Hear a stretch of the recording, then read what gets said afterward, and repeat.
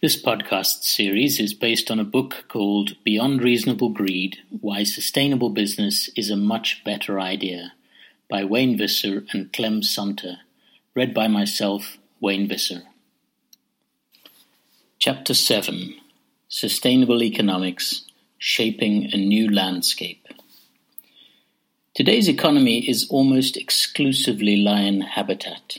The structures, policies, mechanisms, and professions, for the most part, support lion behavior: unlimited growth, speculative markets, unfair competition, and unchecked concentration of economic power.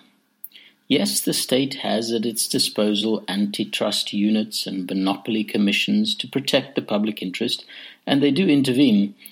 But you only have to look at how mergers and acquisitions have soared over the last 20 years to realize that apart from one or two notable exceptions that were disallowed, the trend has been irresistible. This tells you something. It is unreasonable to expect companies to shapeshift without the economy being transformed as well. We need an economy that encourages the emergence of elephant companies who are quite happy to coexist with other companies rather than gobble them up. A sustainable economy is therefore defined as one which ensures the provision of appropriate goods and services to enhance the quality of life of all citizens, and done in a way that is socially just and equitable, as well as ecologically sustainable and responsible. That is quite a mouthful. However, we are not implying by it that some big brother should oversee the distribution in accordance with his notion of justice and fairness. Given human nature, the majority of goods and services will inevitably end up in his hands.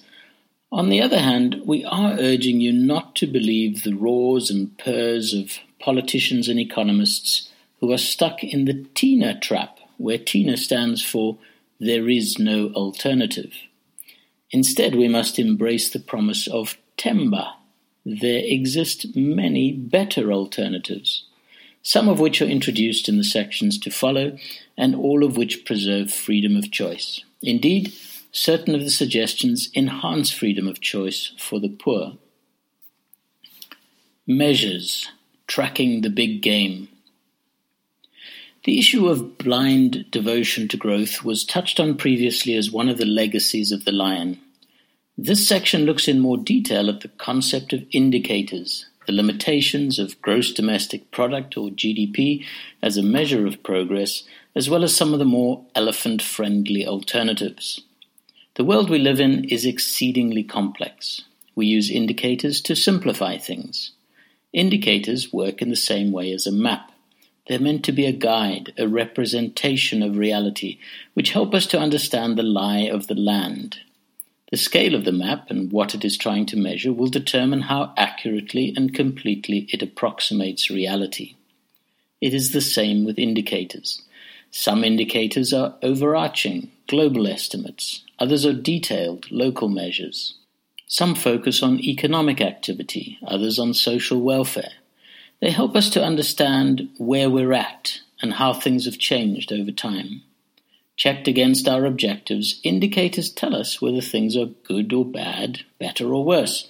So far, so good. Except that sometimes we get lazy. In the midst of our information overload, we are tempted to oversimplify. We settle for using a 1 to 50,000 scale map when really we need a 1 to 5,000. Or we use a two-dimensional route map when a three-dimensional contour map is called for. This is the main problem with economic indicators today. GDP is the classic example of a blinkered lion approach to indicators. GDP is a simple and useful measure of economic activity, the sum of all the goods and services produced and sold in a country in a given year. Yet ever since its invention, politicians, multilateral agencies, and economists have used GDP as a proxy measure for progress, welfare, and quality of life. As seen through the eyes of an elephant, there are a number of serious limitations to GDP as an indicator today. The main weakness is that GDP measures the quantity but not the quality of economic growth. For example, if there is a war, an environmental catastrophe, or rapid growth in the narcotics trade, more goods and services are sold, but society is not better off as a result. To simplify, GDP makes no distinction between the goods and the bads in the economy. GDP also ignores vast areas of economic activity simply because they are not included in the formal economy. This includes the invisible work performed by households, parents, communities, charities, religious institutions, NGOs, and the informal sector. The economic value of these free activities is enormous, yet they go unrecognized. On the other hand, GDP fails to pick up inequity or ethical considerations. It tells us nothing about the conditions under which the goods and services were produced, who is buying them, or how the revenues are being distributed. For instance, we don't know how much of the economic growth derives from the hands of child labor, or whether bribery and corruption assisted in clinching an extra deal. Yet, if GDP continues to go up, this is interpreted as a sign that all is well. Finally, GDP fails to capture local conditions.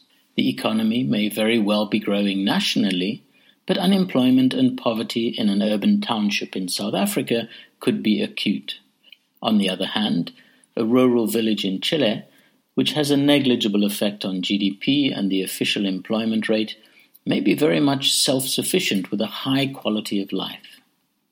One wonders, for instance, what the turnaround in Stutterheim's fortunes, a small town in the Eastern Cape of South Africa, whose mayor has transformed it into a thriving small business network, contributed to GDP.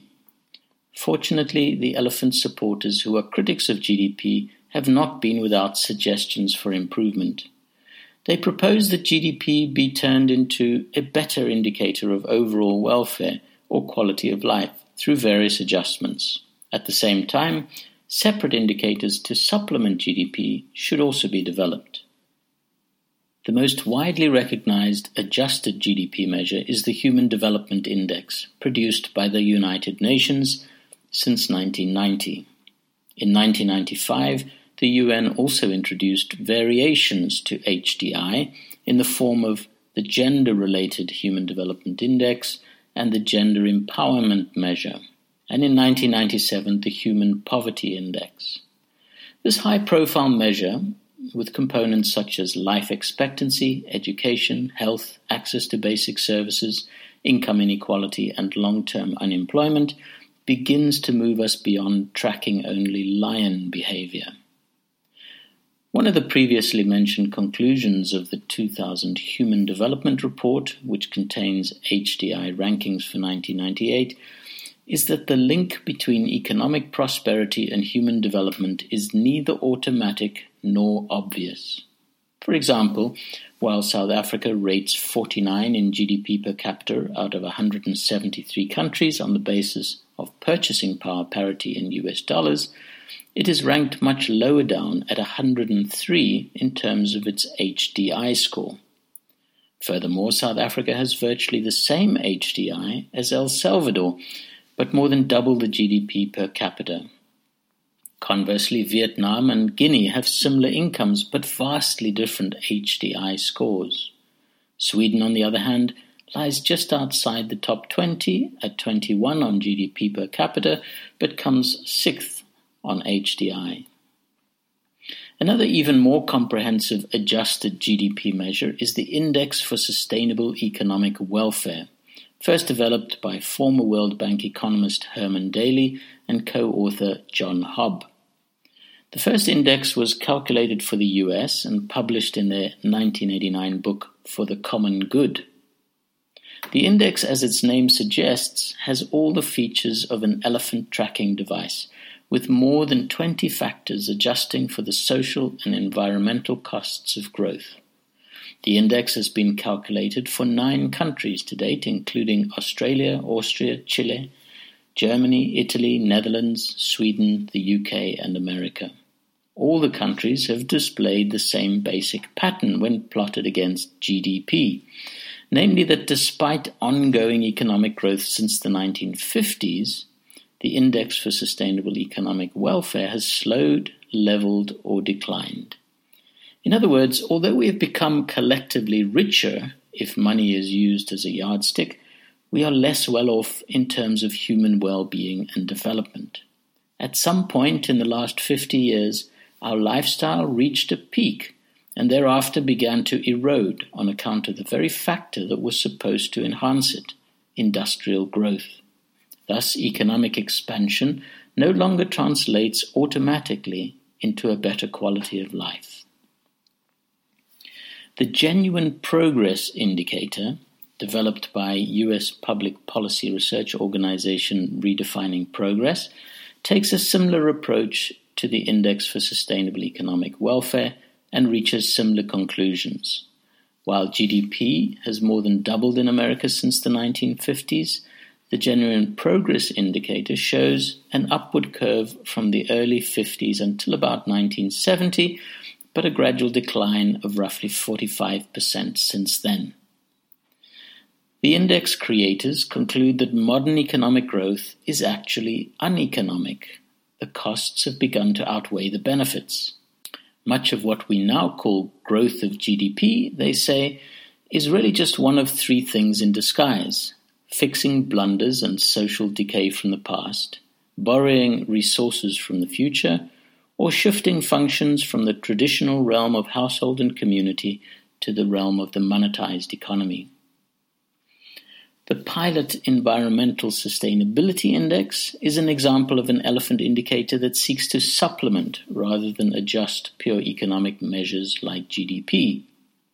The index was developed by the World Economic Forum in collaboration with Yale and Columbia universities and launched at their annual meeting in Davos, Switzerland in 2000. The index has been calculated for 56 economies. It is an extremely comprehensive index comprising 64 variables grouped under the following 5 components: environmental systems, environmental stresses and risks, human vulnerability to environmental impacts, social and institutional capacity, and global stewardship. One of the primary conclusions from the index's analysis, which was mentioned earlier in this podcast, is that there is no clear relationship between the country's observed economic growth rate and its environmental sustainability. Interestingly, however, a correlation does exist between an economy's sustainability index and its economic competitiveness index. This suggests that economic performance and environmental sustainability are not necessarily trade-offs. Occasionally, the correlation breaks down. For example, while Sweden's economic competitive index is almost half of that of the United States, its sustainability index score is significantly higher. Another facet of elephant-type economics thinking is to encourage local economic activity and community-driven self-reliance. Development of community-based economic indicators of welfare and quality of life is of great assistance in this process. National measures provide useful information for national policies, but quality of life is always a local experience. GDP, sustainable economic welfare, genuine progress indicator, these may all be registering an improvement countrywide, but this is not helpful to a local community experiencing job layoffs and increased crime, or living next to a polluting factory, or suffering from dust storms caused by wind blowing off near slimes dams. An example of community indicators is the Quality of Life Index, developed by Pierce County, Washington, USA. This benchmark project tracks 80 indicators grouped into 9 separate areas of local concern. Tracking the Quality of Life Index between 1989 and 1996, for example, showed an overall improvement of 6%. The true value of the measure, however, is in its detail. Pierce County discovered that 46 indicators had improved, 26 had declined, and 8 showed no real change. This kind of localized information empowers the community to tackle those specific areas where quality of life is suffering, enhance those that are stagnant, and maintain the improvement of those that are rising. Over the past 100 years, we become increasingly aware of the interconnectedness of our global world. A highly complex web of relationships and dynamic forces shape our lives, and yet we still use outdated, simplistic, and incomplete measures of progress such as GDP. As futurist Hazel Henderson says, this is literally like trying to fly a 747 with only one gauge on the instrument panel. Citing another analogy, she says, imagine if your doctor, when giving you a checkup, did no more than check your blood pressure. In our fast-paced, information-overloaded society, indicators will become more and more important feedback signals in helping us to make effective decisions. Hence, we can no longer afford to be employing measures that mislead or disguise the real state of our progress. We need to put economics into its proper perspective, as only one measure of one dimension of human activity with potentially positive and negative impacts on society and the environment. In other words, we need to tag the lion and describe its movements and behavior accurately. Similarly, we need to tag and track the elephants. By creating more balanced, holistic indicators, economics can once again be made to serve humans and the planet, and not the other way around.